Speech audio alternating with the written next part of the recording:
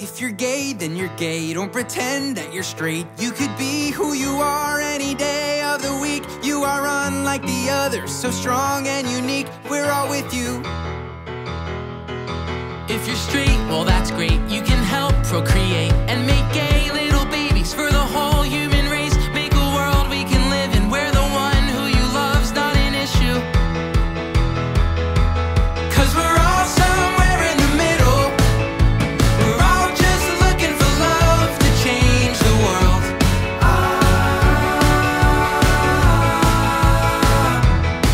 And we're all here in it together.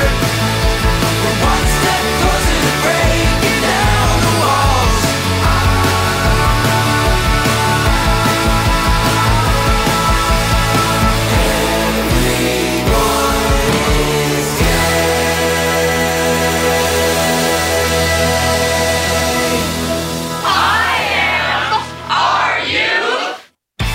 Thanks for tuning in and welcome to IMRU Radio Magazine. The nation's longest-running lesbian, gay, bisexual, and transgender radio show. I'm Wenzel Jones. I'm Abby Dees. And I'm Steve Pride. You've arrived on a very special night. Tell us more, Doctor. This is the KPFK Fall Fund Drive. No, fun drive. I That know, hardly it's ever happens. shocking, yeah. How lucky of us. But we're going to make it special and you'll be very glad you tuned in today. Oh, yes. Tell us why. Because we have a tasting menu of programming. Ooh. You won't be bored. In fact, it is an amuse-bouche. that sounds yummy. Wait, we have a few amuse-bouches. Amuse-bouche. Will we be grazing these delights? Yes. Well, we will be talking to, let's go through the menu. All right. Talking to the director of a film called In the Family. Talking to a director of the film Big Eden. We're talking to a little sampling of Abby's talk to Barney Frank. The Barney Frank? The Barney Frank. And a sampling of my conversation with Michelangelo Signorile. The Michelangelo Signorile? Yes. As well as dessert. Ooh, and for dessert, we have that a live in surprise? studio No. Nathan Frizzell from Celebration Theater. Very So the other cool. side of the wall, he looks delicious. Well, and to get us started with our... Well, let's I'm still sorry. remind I'm people very that excited, you see. We are encouraging you to just love us tonight by pledging your dollars to keep us on the air so we can buy things like an on-the-air light, which is broken. It would be nice. A clock. Yes, a clock would be nice, and just actually keep the air conditioning on. Or another microphone to replace the one that's gone missing since last week. And we want you to give because you love us, but because we love you back. We have a few thank you gifts. All right. Well, okay. Steve's looking at me. We do have a few. So, and these are thank you gifts, right? So we love you. We just want to say thank you for listening and supporting us in any way that you can. But if you do make a pledge tonight of $50, we are happy to send you as a thank you a DVD of In the Family, which I am told is a beautiful, heartwarming story, a drama. As well as a Blu-ray of the film Big Eden, which is being just reissued finally. And you said, amazing. Steve, that this is one of your faves. It's one of my favorites of the last 2 decades. It's just beautiful. It came out in 2000, and it's been away in the vault somewhere, and now Wolf is releasing it on DVD. Well, and it's one of the few films, because you think of all those scratchy indie films on VHS. It's one of the few that was actually filmed on film. It's beautiful, and I can't wait to see it on the big screen. That sounds great. That sounds wonderful. But... Is there more? There's more. Wait, there's more. For a pledge of $100, we will happily send you a copy of the book, Frank, A Life in Politics from the Great Society to Same-Sex Marriage. And that is by former Congressman Barney Frank, who we are going to give you a little taste of in a few minutes. But $100 gets you an amazing book. Really, it's a document of the time that we are in and the changes that are happening so quickly right now in our. Or a book by Michelangelo Signorile. I am losing my ability to speak tonight. We're all struggling. Okay, it's not over. Going beyond tolerance, defeating homophobia, and winning true equality. It's a fascinating book, and we're giving you a little taste of Michelangelo tonight. And for a pledge of $200, you can get a season subscription to Celebration Theater, LA's gay theater company that's been in town forever. It's one of the oldest in the nation. And when Nathan comes on, we will discuss what the upcoming shows are in that season. And they all sound enticing. And there's no longer a pole. It's not an exciting new theater. You don't have to sit behind that darn pole. I know, that pole. In a way, I wish they'd taken it with them. Is it the IMRU poll? No. There was a poll right on the stage. No, I mean like a literal poll. Just wondering. No, and every show had to be built around the fact you couldn't see past that pole. And sometimes they would incorporate it into the set. Sometimes we all would just pretend it wasn't there. Okay. I know. I remember that one production we saw, Chaz Bono actually danced on the pole. That's true. But that was a magical production. Well, anyway, all of this stuff is available as a thank you to you for listening and making a pledge. And we'll be sharing more about these gifts as the show goes on. But first, our first amuse-bouche, I'd like to give you a little taste of my interview with Barney Frank a few months ago. Looking back at all of those things, including the financial reform bill, which we call Dodd-Frank, what are you most proud of? Well, the response to the financial reform bill is part of it. The LGBT stuff, there were two things that I take particular pride in. I got to Congress, and there was a ban on people who were gay immigrating to America, and there was a ban on us getting security clearance. And I was the one who got rid of both of those. I made them high on my agenda. And in the last days of 2010, with Nancy Pelosi in the lead and me as her lieutenant, frankly, if we had not held the defense bill hostage, we would not have succeeded in getting rid of Don't Ask, Don't Tell. The other one is a little obscure. I have long believed that building rental housing for low-income people was very important. Yes, there's a problem with if people are very poor, buy homes and they can't keep them. But if you put enough money into decent rental housing, that's very important. I think it's important for education. I don't say you can blame a teacher if she can't teach a kid who's got no decent place to live, who's cold all night, etc. And for 32 years, if you talk to the people who are in the business of helping build low-income rental housing, I think I'm probably their best friend. What else are you doing right now in your active retirement? Well, I am a consultant to MSNBC and CNBC, and I appear on both of those. CNBC, to its credit, they're a business station. They don't want to be Fox. So they have me on a lot because they don't want to just have a more conservative element. MSNBC, of course, is fun to be on with people who I agree with. I write a weekly column for the paper in Portland, Maine, and I give speeches for money. And it's just extraordinary. But if I give 6 speeches a year, I make more money than I made in my whole year as a member of Congress. So, but it's very clear that money isn't motivating you. So what's the message that's motivating you right now? Well, it is this, that I'm very happy that we've done as well as we did on LGBT rights. I want to remind people that we have to do more on racism and that we need to restore the belief of the voter in government as a way to improve the quality of our lives. And the way to do that is, and I'll be talking more and more about this as I have, cut military spending to a reasonable level, stop prosecuting people because of drugs. By the way, there's an overlap there, because it is in the enforcement of the laws against recreational drugs that racism is at its worst in America. Whether it's cocaine or marijuana, there is a disproportionate prosecution of African Americans for using drugs that white people also use. So that, for me, is a twofer. Will you be supporting Hillary? Yes. I don't understand this notion that she's not really a good liberal. Paul Krugman, who's the best writer, this brilliant economist who writes about public affairs, during the 2008 election made it very clear she was to Barack Obama's left on domestic policy.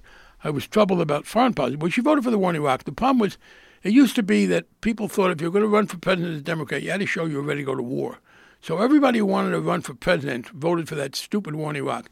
John Kerry, Hillary Clinton, Joe Biden. Barack Obama was lucky. Except for our actual president now. Well, he was lucky. He wasn't in Senate then. God knows what he would have done. But he was been better on this. But I find Hillary very good on the issues, and I particularly object when they say, "Oh, well, what about these scandals, et cetera?" I was on the House Banking Committee and then the House Judiciary Committee for 8 years when all of those things were investigated. And I finally asked Kenneth Starr, who was he wanted to get the Clintons the way Inspector Javert wanted to get Jean Valjean in Les Mis. Les Miserables. I should talk about the novel, not the show. I mean, gay is one thing, but there was a novel before there was a nice musical. But I got to ask him this question. Mr. Starr, you've investigated Whitewater, the suicide of Vincent Foster, the travel office, the FBI files, everything that's been involved. What have you found negative about the Clintons? Nothing. The only thing they found was that Bill Clinton had oral sex with Monica Lewinsky. No accusation against Hillary Clinton has ever had a scintilla of evidence behind it. So what you get is people have a series of false accusations, but 10 false accusations don't add up to one problem. Barney, Frank, thank you so much for This taking the was fun. time Well, to come thank down you. here. Good discussion. I thank you for those questions. They made me think. This is Abby Dees, and we've been talking with former Congressman from Massachusetts, Barney Frank, about his new memoir, Frank, A Life in Politics from the Great Society to Same-Sex Marriage. That interview was just a tiny piece of a 1-hour discussion that we had. No matter whether you agree with him or not, he is always provocative, always interesting. And he goes into great detail about all this stuff in his book, Frank, which, like I said, we can offer as a thank you for a pledge of $100 or more. Just give us a ring. A mere $100. And what would you do to sweeten that deal, Abby? Well, we might be able to throw in the entire interview, actually. The whole hour? The whole hour. You're crazy. No, it's true. Would that be more than $100 to get the interview? No, it'd still be $100. It's you amazing. spoil everybody, Abby. You I know. spoil them. I know. Let's So do top that, Wenzel. I can't possibly. Not yet. And of course, folks, if What's you the want number? to, if the number is. Oh, that's right, the number. Yeah, we. It's 818-985-5735. 818-985-5735. And those last four spell KPFK. So clever. I know. For our listeners who spell. That's really cool. One of my favorite things of the last 2 decades was a film called Big Eden that came out in the year 2000. That seems so long ago. It's It 15 does. years. But it was like ahead of us time and envisioned a place in a small town where 2 guys, hapless gentlemen, could fall in love and the town would support them. And it was just beautiful. Like an Eden? Eden the... Beyond Eden? What? Oh, nothing. I'm getting a cryptic mental message. I know. We are getting some cryptic messages. It's like the wormhole that Abby fell into. She's fallen into the mental version So of this it. is how you know we're live. So, yeah, I remember the name Big Eden, but Hey, I I was didn't actually... talking. Oh, sorry. Okay. So let's get on to it. The film Big Eden has been 15 years. It's one of those few films that I've been excited that's coming out on Blu-ray tomorrow. And here's a little, it's not a little, almost an- boosh. This another is my amuse-bouche. interview with the director, Thomas Bezucha. Not in a moose. My name's Tom Bezucha, and I am the writer and director of Big Eden.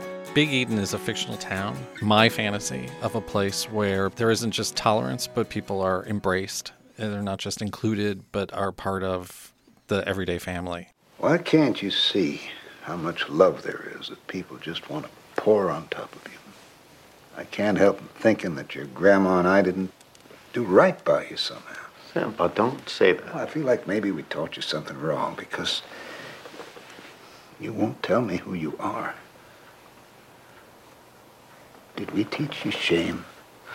Did I teach you that? No. Because it would break my heart if I had. Can't you see what a good job God did here? Can't you see how beautiful He made you? What's the genesis of Big Eden? I was working in New York at the time for Ralph Lauren, and I'd been in New York for about 10 years. Suddenly, I wanted to change my life a little bit and also took a trip to Cody, Wyoming for work. Fell in love with the West. I'd also just read a book called Great Plains by Ian Fraser and discovered the music of Dwight Yoakam. So started concocting a fantasy of ditching New York, moving to the mountains and teaching art in an elementary school. That was going to be my goal. I obviously fell short of that mark because I just wrote a screenplay about it. I think was the way of exercising that fantasy. Did you have any sort of film background? None. Just sitting too close to the television growing up. So you were a first-time screenwriter and a novice director. What was the biggest challenge?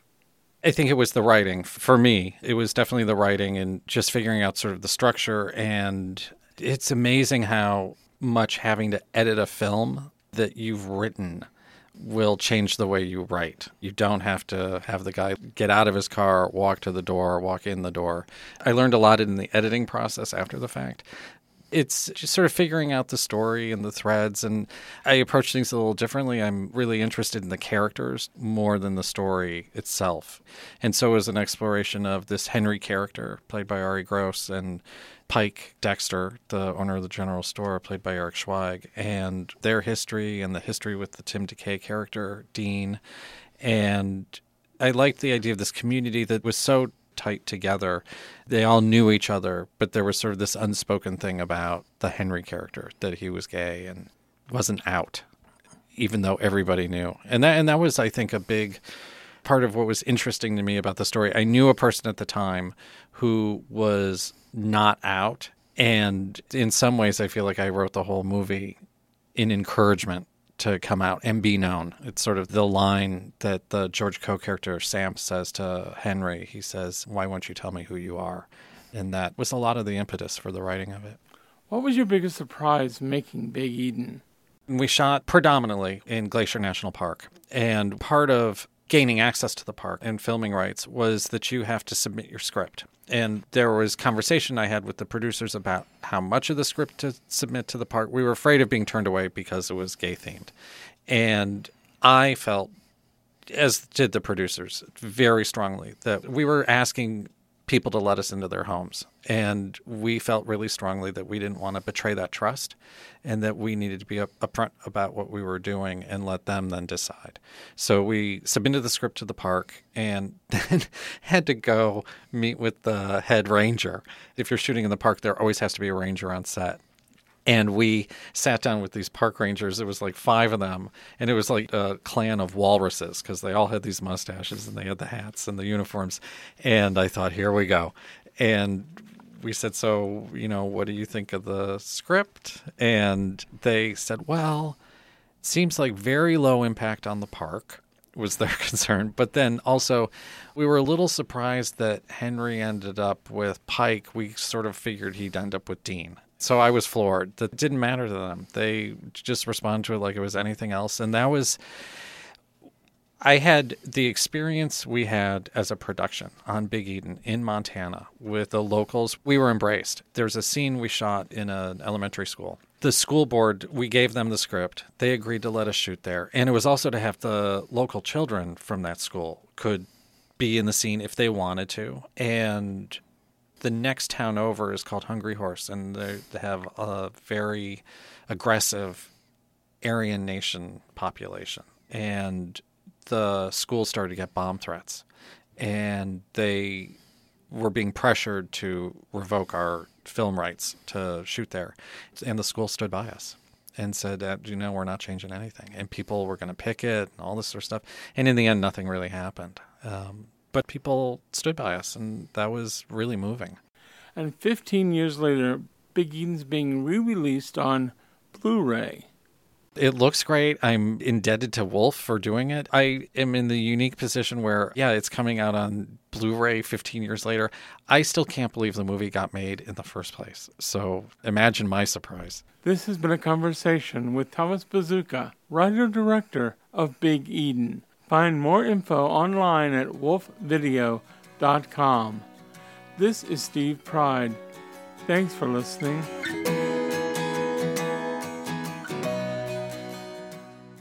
Such a beautiful film. I really enjoyed that film, and I can't wait to see it on Blu-ray. And for those of you who agree with me that this would be a great thing to see on Blu-ray, give us a call. You give us a call at 818-985-5735, 818-985. Anticipation here. Yeah. I know. 5735. And for a lowly $50 pledge, we will send you the Blu-ray of Big Eden as a thank you gift. And listening to the interview, I realized I have seen Big Eden. I totally love that movie. And it's shot in such beautiful country.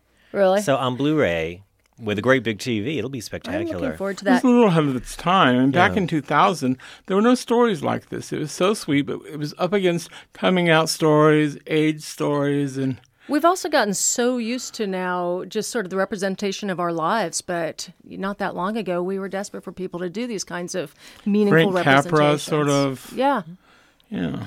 Well, a $50 pledge, and it's a thank you gift to you, but really, we are so thankful for anything that you can do to help keep us on the air. We operate... Well, you would laugh if you do. It is warm What a in this room. particular We have the small air conditioner budget we turned off operate or on. something. It's really hot. The light outside the door, which would normally say on, off, on air, whatever, is broken. So the we clock really is. don't know what's happening. We are not spending the money gratuitously. No, we're not. And we are going to be here come hell or high water. But anything that you can do to help that process along makes a big difference to us. And, well, it just makes us feel good for one. And no one in this room is paid. We are doing this for a love of radio and radio activism to give back to the community. And a belief in the story. We really do believe in these stories, which is why we can bring you these, Barney Frank and these directors and all these people doing great stuff in our community. And next week we have... We have Roberta Kaplan, and if that name sounds familiar, it is because she represented the wonderful, sexy Edie Windsor in the case United States versus Windsor, which was the case that kind of gutted DOMA and set the stage for the huge marriage case that we got this year. For 41 years, this show has gone there, done that before everyone else. We've been out loud and out proud, as we say in the intro. But one of our earliest interviews was... Don't look at me. I wasn't there. Harvey Milk. Right after his election, that. we got in the car and went, not we, but the people that were doing the show at the time went to San Francisco in their little love Fiesta, hippie wagon, whatever, and interviewed him in his camera shop with a reel-to-reel recorder they lugged up there. We may be doing this on a shoestring, but we have always taken pride in doing those kinds of stories and not just going for the fluff, even though we like the fluff sometimes. We love the fluff. And we had Quentin Crisp, obviously, icon. We've had the most amazing people walk into this studio. Yes, we have. And we want to keep bringing those people to you. And after the break, we'll hear from Michelangelo Signorile. We'll discuss the film In the Family, and we'll have live in studio the literary director of Celebration Theater, Nathan Frizzell. See, not fluff, not fluff. We'll be right back. Mary's Medal, coming up now on the Rainbow Minute. After her service as a surgeon in the Civil War, Dr. Mary Edwards Walker resumed her unconventional lifestyle, even wearing men's clothes. Yet she was the first woman in history to receive a Congressional Medal of Honor. In 1917, the U.S. Congress changed the criteria for the medal to include, quote, actual combat with an enemy, and Dr. Walker's medal was revoked. Walker refused to return the medal and wore it illegally every day until her death in 1919. For years, friends and family lobbied to have Walker's medal reinstated, and in 1977, President Jimmy Carter signed an order doing just that, citing Walker's, quote, distinguished gallantry and self-sacrifice, despite the apparent discrimination because of her sex. Today, Dr. Walker's medal is on display at the Pentagon. The Rainbow Minute is produced by Judd Proctor and Brian Burns and recorded in the studios at WRIR in Richmond, Virginia, and read by volunteers like me, Josh Behrman. Hello, I'm Barney Frank, and you were listening to IMRU Radio Magazine, out front and out loud since 1974, on KPFK-FM, 90.7 Los Angeles, 98.7 Santa Barbara, 99.5 Ridgecrest, China Lake, 93.7 San Diego, or streaming online at kpfk.org.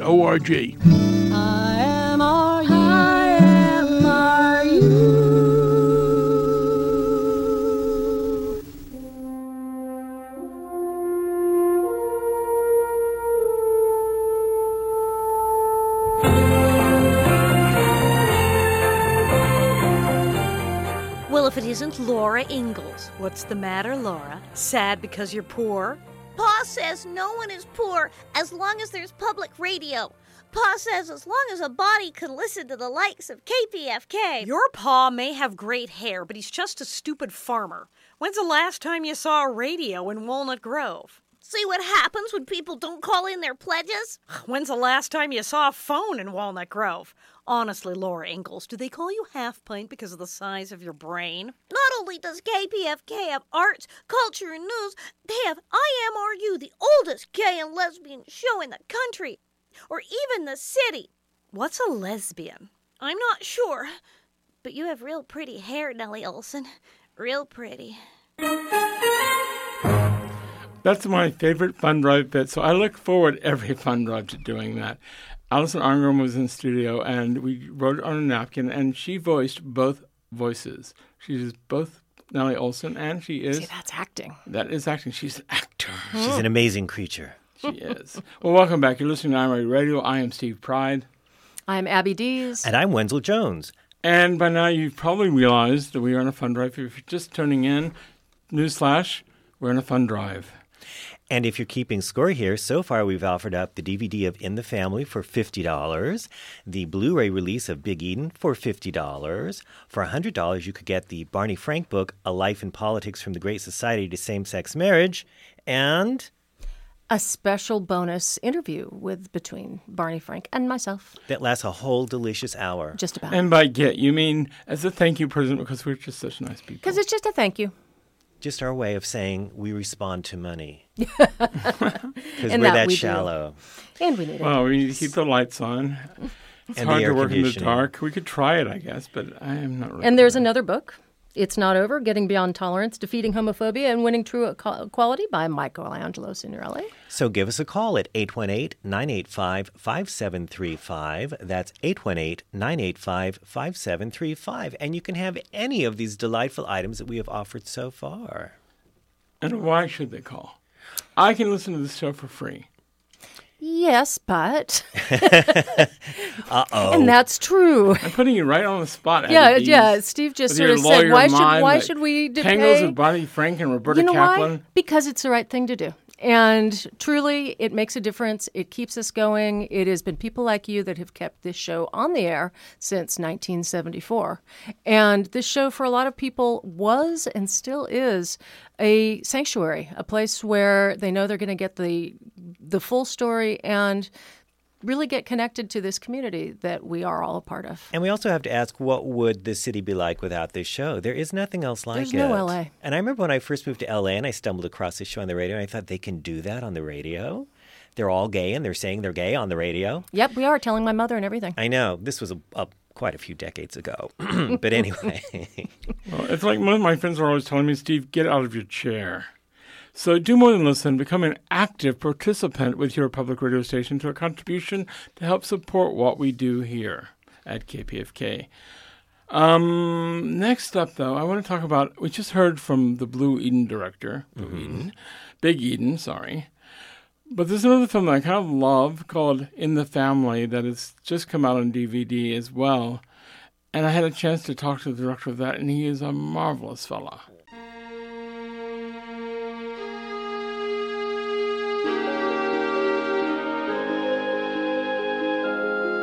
Patrick Wang's debut film, In the Family, has received almost universal acclaim from critics, including the New York Times, Variety, and Roger Ebert, who called it an indie masterpiece.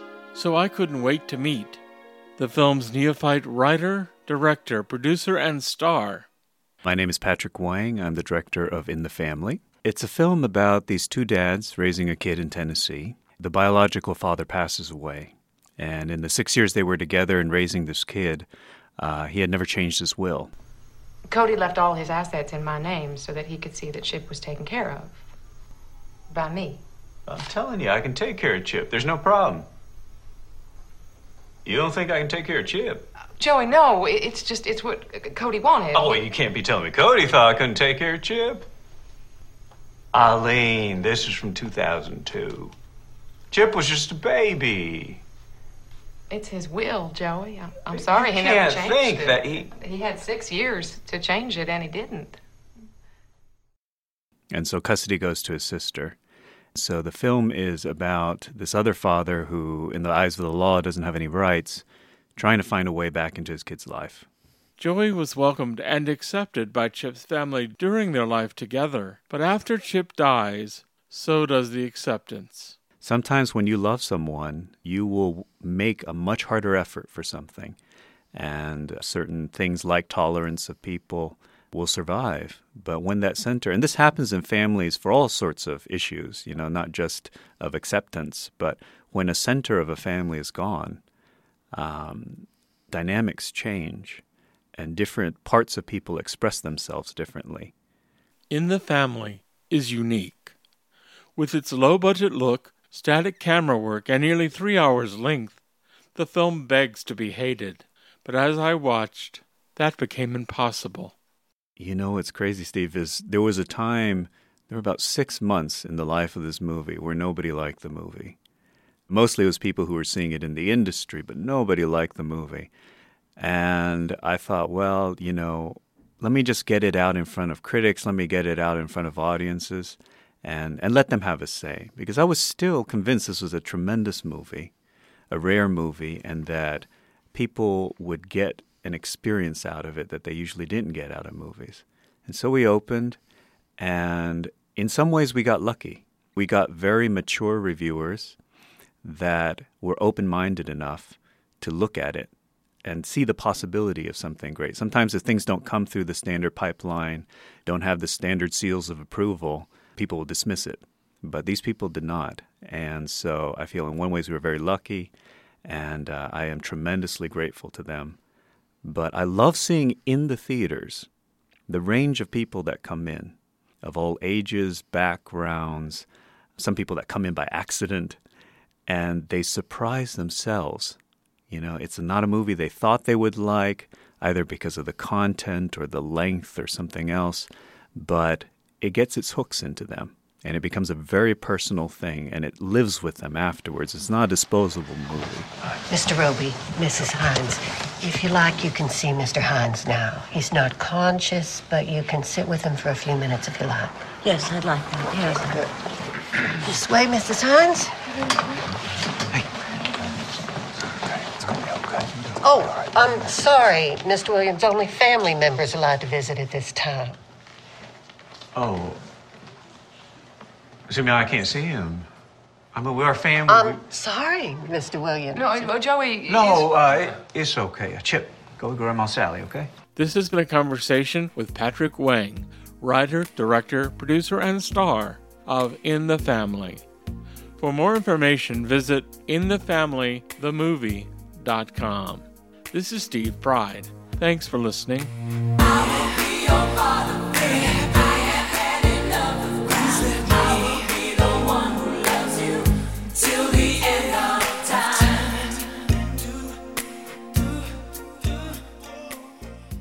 That was a fabulous film, and I really adore the director. And if you would like to avail yourself of any of our pledge gifts tonight, just call 818-985-5735. And pledge $50 and we'll send you, because we love you, a thank you gift of this film on DVD. And it is a heartbreakingly beautiful film, which luckily, the situation is less and less happening, I guess. That's not a very good grammar thing, but things are getting better. Things are getting better. Although we'll find we have out a way next to week go. with Roberta Kaplan. We'll find out exactly how good things are right now.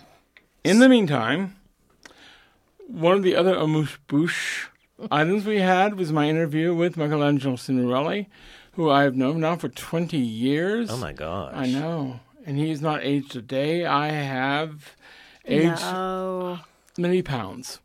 But I've gotten better and better apps on my phone that do Photoshop. Mm-hmm. So let's hear it.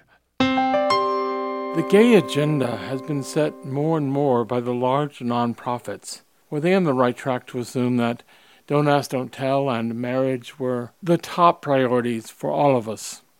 I think people sometimes confuse what the agenda was of the large groups and what the agenda of the grassroots has been. The large groups certainly co-opt issues, particularly the Human Rights Campaign, once they see victory, and then they want to own it. So marriage and Don't Ask, Don't Tell really were not the priorities of HRC going back 15 and 20 years ago.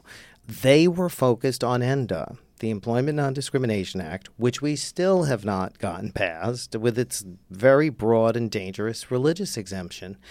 And I argue in It's Not Over that marriage was driven from the grassroots. Sometimes movements have to go where the energy is. People wanted to get married. It started with the Hawaii case, and legal advocates helped them and moved that ahead. And in the beginning, HRC and these groups were just totally in a panic because they said, this is going to cause a backlash. We're trying to get ENDA passed, and you're asking for this outlandish thing.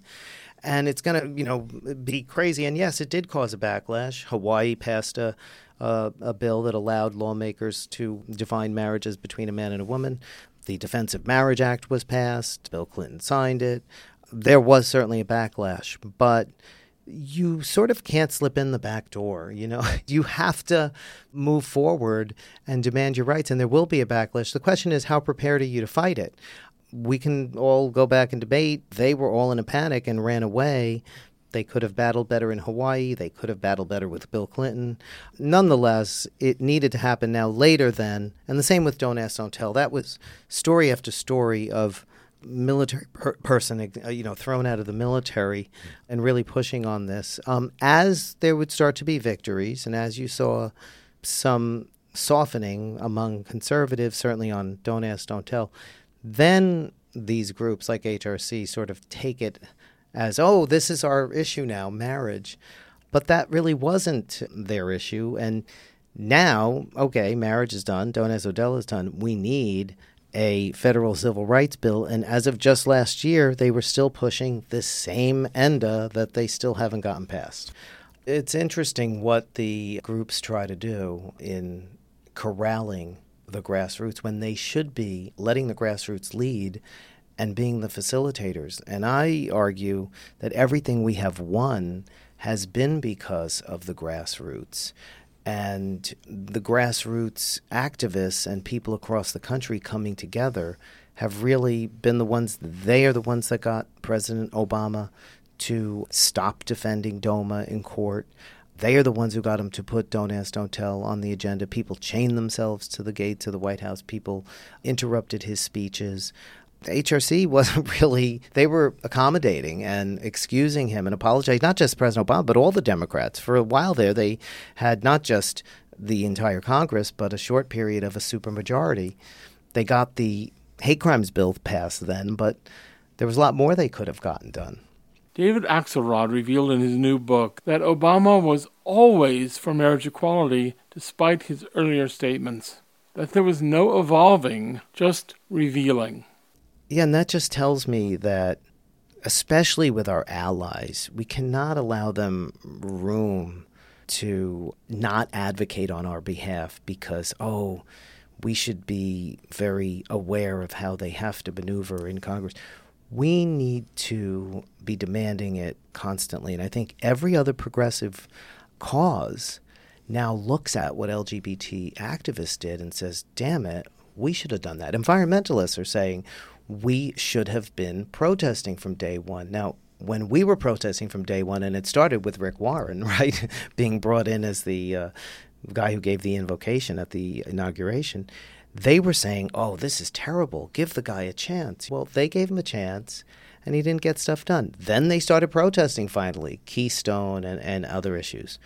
The Dreamers as well, I think, and immigration activists saw what the gay rights activists were doing, and they got very aggressive and did the right thing. Now it's sort of the opposite with Hillary Clinton. They're pushing hard on her, and we're sort of, the gay rights groups are all sort of backing her without even getting any promises from her. And we're back. So if you would like a copy of Michelangelo Signorile's book, It's Not Over, Getting Beyond Tolerance, Defeating Homophobia, and Winning True Equality, you need but call and pledge $100, and it can be yours. And to make that call, you dial 818-985-5735. 818-985-5735. It's a really important book. I mean, the interview itself was probably like an hour, maybe an hour and a half. And it's just so many things are raised in that book that are so true, and especially this part I loved, about how we have these organizations, these nonprofits that are really deciding what the agenda is for us. Oh, that's the end of your sentence. Okay. It just had that sense that he was going to sum that up into something so brilliant, and I could barely breathe. I thought that was just a moment to ponder that. Yeah, and the blank look on my face. I know. And we pondered. And just when you think, how many more enticements can there be? Well, we have one more. If you call and pledge $200, you can get a season subscription to the Celebration Theater. Now, and we have Nathan Frizzell, who's the literary manager, here in studio, because I'm going to ask him a question. He's literally here. He's literally in front of us. Yeah, in the flesh. I know, and thank you so much for coming. Thank you for now, having is me. Celebration the oldest in the city, the oldest in the country? It is the oldest in the city for sure, as far as LGBT theaters go. It is also, I believe, it's the oldest in the country still existing. Right. I think there were. But you were homeless for a while because I would see Celebration people standing at the off-ramp. That's right. We were literally homeless from the end of 2013 till just August of this year. due to skyrocketing rents and development in West Hollywood, we were sort of basically forced from our home of about 20 years. Which is now a pot shop. It is a marijuana dispensary now. It is. A medical marijuana dispensary. And we left there, and, it's a really tough time in the city right now for small theaters in general, between the assault that Actors Equity is bringing on us and then rents in general. It's just hard. So we weren't really sure where we were going to go, but we are back. We're planning on being bigger than ever. And you haven't gone far. No, your new home's right in Hollywood. Yep, we're right next to the Gay and Lesbian Center on Santa Monica and McCadden.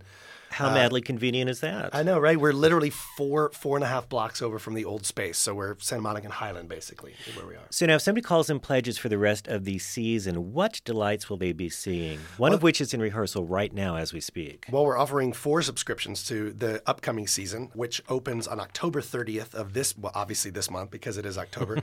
The first show that we're going to be premiering is called Booty Candy. Say no more. I want the T-shirt. Right? I mean, when the moment that they told me that title, I was like sold. I don't even know what the play is about, but I want to do it. It's by a playwright named Robert O'Hara. It's a Los Angeles premiere. Mm-hmm. We didn't know that we were going to be the first people to get that because it was being courted by a number of the larger theaters in the city. I won't say them, but they were much, much bigger than Celebration as far as size and wealth. Mm-hmm. But they passed for whatever reason, and we snuck right in there and got it, and we're very excited about it. It's going to be a very funny show, and it explores what it means to be Black and queer in our current community and climate. We follow that up with Dream Boy by Eric Rosen, adapted from Jim Grimsley's Gothic novel. It's sort of a twisted coming-age but beautiful love story. And that opens January of 2016. I love that book. There was a movie of it that was not quite as successful, so I'm really looking forward. The movie didn't do very well. Oh. But I'm very looking forward to seeing the play. Was it called Dream Boy as well? Yeah. Oh. Well, it's I learned so much when I come to the radio station. Both Dream Boy and Booty Candy will be directed by Michael Matthews, one of our co-artistic directors, who's also Innovation Award-winning director and one of the most talented people working in Los Angeles theater right now. Smart as a whip and damn good-looking. Right? Exactly. Sweet as a button. Sweet as a button? Is that what? Cute as a button. Cute as a button. Sweet as a whatever. Stop eating your buttons. A cookie. And then we're going to be closing what is our 32nd season with The Boy from Oz. Oh, you're kidding. Yeah, absolutely. Judging by your reaction, pretty much everybody knows The Boy from Oz by now. I know, yeah. It's Peter Allen. That's right, Peter Is that Allen. the right name? Yep, that's right. Thank you. That's absolutely right. It came out so quickly I thought it was wrong. And that is going to be directed by our other co-artistic director, Michael Shepard. And that is a musicale of The First Water. It's huge. We that was another one that we were like, we want this show, we want this show, we want this show. Are we going to get the rights for this show? And you know what? We got it, and we're so excited. We can't think of a better way to close out our first season in our new space. And that's going to be a tricky bit of casting because you not only need a Peter Allen to carry the show practically single-handedly, but you get Eliza Minnelli too. We've got our work cut out for us, but we're hungry. We're back, and we're ready to show that Celebration Theater is ready to not only continue to provide what it's always provided, but also bring something new to the table. And you don't want to miss out on these things, so call and get your subscription now. Call 818-985-5735. That's 818-985-5735. And for a scant $200, 2 C-Notes, 2 Ben Franklins, you could have entree into all of these shows. Now, are there any late-night shows? Do they get thrown into the subscription? It's great that you mentioned that, actually, because we just closed our first... We actually opened Celebration with a late-night show, which was a sketch comedy show that we closed on Saturday night called Kim Jong Funner, which is a sequel to the last sketch comedy show that we did. That was our final performance in the last space called Kim Jong Fun. And I believe you were in this. I was. I've been part of the unofficial Celebration sketch comedy group for 8 or 9 years now. It's directed and led by Todd Milliner, who is the executive producer of Hot in Cleveland, The Soul Man on TV Land, Crowded, which is the new show on NBC that's just about to premiere, Sean Saves the World, which just ended last year, Hollywood Game Night. It's a very prolific man in television, one of the best comedy directors and producers in television right now. Doing our show, we sold out every show. We're going to be bringing more and more shows like that to our late night series throughout the season as part of the subscription that we're offering for this pledge drive. the subscriptions also come with discount on the ticket prices themselves, no service fees when you sign up for the subscriptions, and you get one late night included in with the main stage shows as part of the subscription of your choice. And do you have any idea, is Celebration going to keep the relationship with its people who were doing, we talked about Chaz Bono in a show earlier, but it was the condensed 30-minute musical versions of movies like Roadhouse. Absolutely. Absolutely. 30-minute musicals, we consider one of our partner companies. We love them. They're about to actually open this week Back to the Future. They're Back to the Future. It's actually going to be their trilogy. They're doing all three in one. And in 30 minutes? In 30 minutes, that's right. And so they're definitely coming back. I believe if they don't come back after Booty Candy, they will be back after Dream Boy. So. You know, one of the things I loved when you were offline, I guess, right, was I would go to the West Hollywood Library for your reading series. That was fantastic. Exactly. That's one of the things that we sort of, that I as literary director sort of insisted on while we were gone. It's like we can't just like look for a new space and leave it at that. We have to stay relevant. We have to let people know that Celebration is very much indeed here. And so we still continue to do a series that we started right as we were leaving our old space called Celebrating New Works, which is a monthly new play reading series that we present at the West Hollywood City Chambers on the third Tuesday of every month. It is our attempt to find new voices in the community, not just for LGBT playwrights, but also for allied playwrights that just have something to say to our community right now. And it's been very successful up to now. I think we've introduced about 15 new plays in the last 2 years. And we've got the next one coming up is this month, October 20th, at the Chambers. It's called Life in Limbo. It's a great new show. And we're just trying to introduce new things and trying to get new playwrights, new voices out there in the community. And you know you want to be a part of this all, so give us a call and pledge. For only $200, this can all be yours. And the number is 818-985-5735. Now, Nathan, you said you were the literary director. Yes. Which sounds so fancy and Oxfordian and practice. What does it do? What do you do? My purview is to produce Celebrating New Works that we just talked about. We're also going to be reintroducing our playwriting workshop called CT Tuesdays next year, which is what we have 3 tiers of development for plays at Celebration. We want to introduce these plays that we take from just small readings and make them main stage productions. That's how we found Revolver, which was one of our final seasons before we left our old space. We found that as a reading, and what we want to do is we want to take it as a reading and we want to help it grow. We want to develop it. We want to put it into a workshop. Then we wanted to get it ready for either our main stage or some other theater companies, hopefully ours, but we don't mandate that it has to be ours. So I'm also a producer of CT Tuesdays and Celebrating New Works. I also assist the artistic directors in putting together a season should they need my help. How do you find a play? Like when you decide this is the production we're going to put our energy into, what are the criteria? How do you get to that point? Well, we're very fortunate in that because Celebration Theater is so well known throughout the country, we do have a lot of blind submissions. We also have a lot of submissions from our friends in the theater community who say, we think this piece would be terrific for Celebration Theater. So, we take submissions through our website, which is celebrationtheater.com. Playwrights can submit through there via email or just off the website itself. That's the main way. We just have a wealth of scripts being turned into us. And that's where we've discovered a lot of these plays from the reading series itself. And I'm sorry, no, go. Oh, I was just going to say, it sounds like you're sort of spoiled for choice. I'm kind of glad to hear that. We are. Is that your sense that this this voice is growing and getting bigger and better? I hope so. That's one of the reasons why I think even as we get busier and busier with our main stage season, that this reading series continues to be as important as it was when we had no space, because we are faced with an embarrassment of riches right now, and I hope that continues. We've got a community out there that wants their voices heard, and that's what we're trying to do. Would I be wrong in saying that actually losing your lease seems to have kickstarted more interest in Celebration? Well, it definitely opened our eyes to the fact that not only are we doing the right things, not only was Celebration doing the right things and that everybody wanted us back, but that we also have to change. We have to change with the times. We have to grow. We have to evolve. We want to stay true and loyal to the audience that we've always had, but we also want to find a newer audience. We want to get younger people into the theater. We want to have more of an online presence. And that's one of the things that being homeless taught us, is that we've got to stay relevant somehow. And Celebration was the birthplace of a little bit of history. When they found themselves in dire straits once, they thought, what puts butts in seats?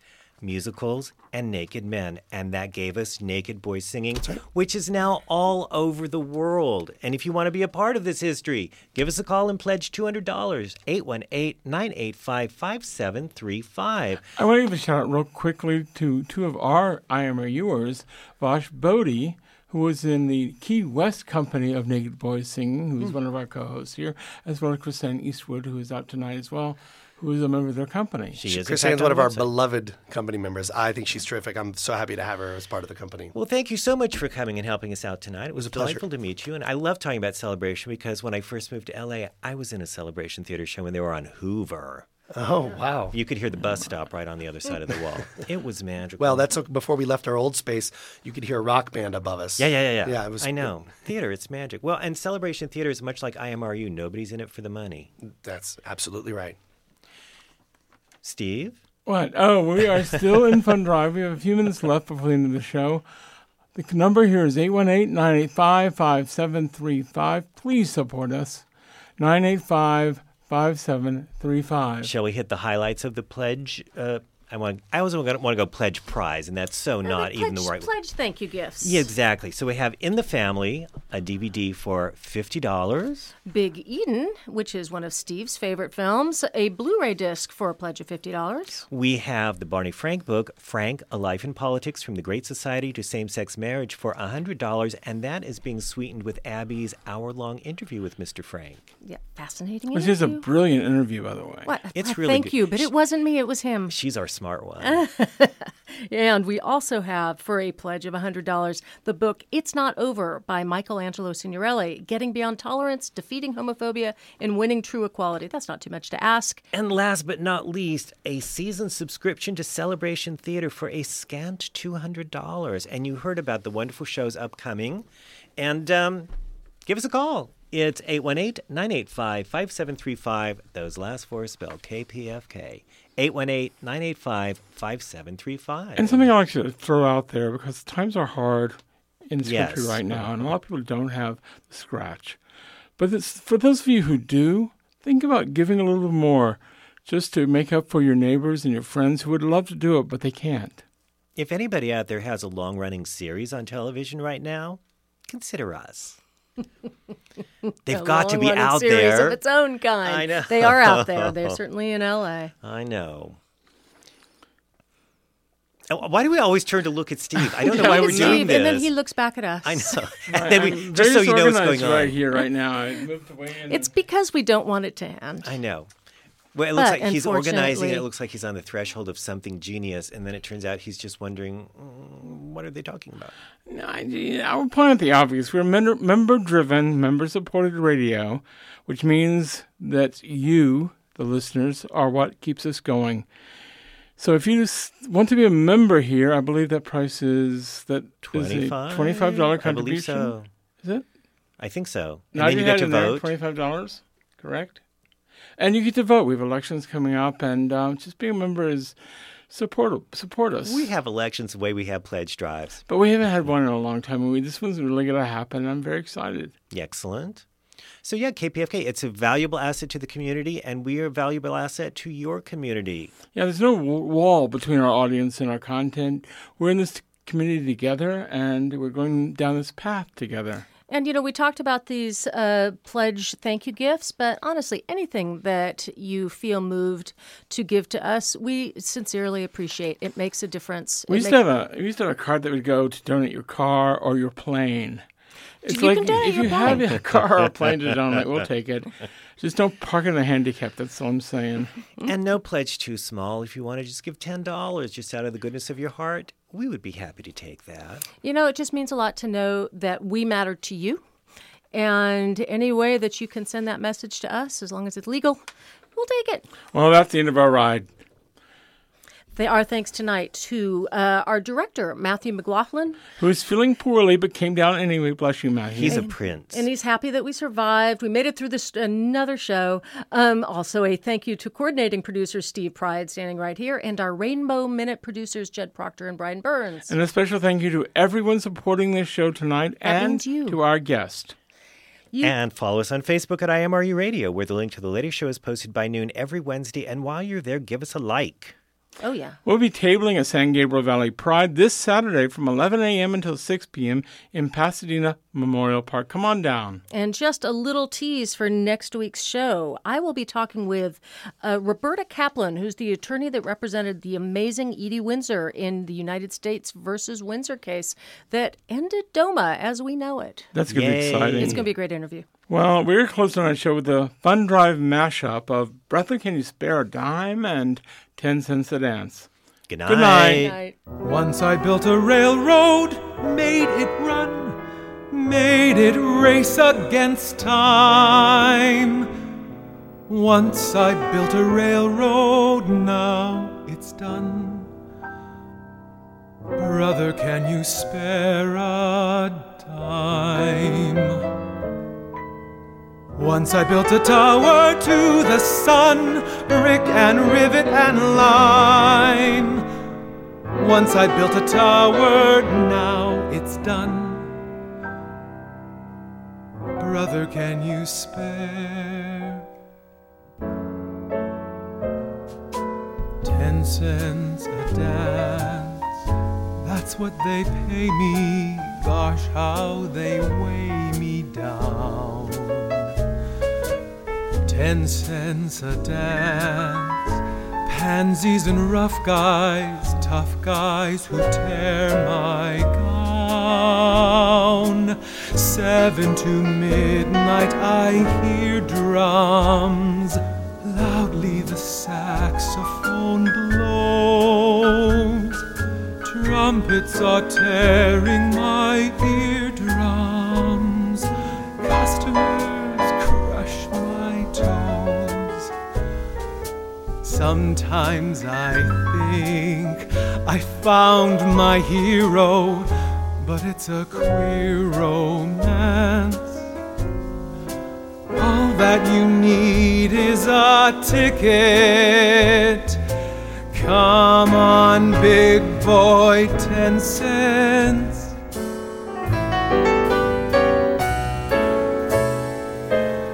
Say, don't you remember they called me Al? It was Al all the time. Say, don't you remember I'm your pal? Come on, big boy, 10 cents.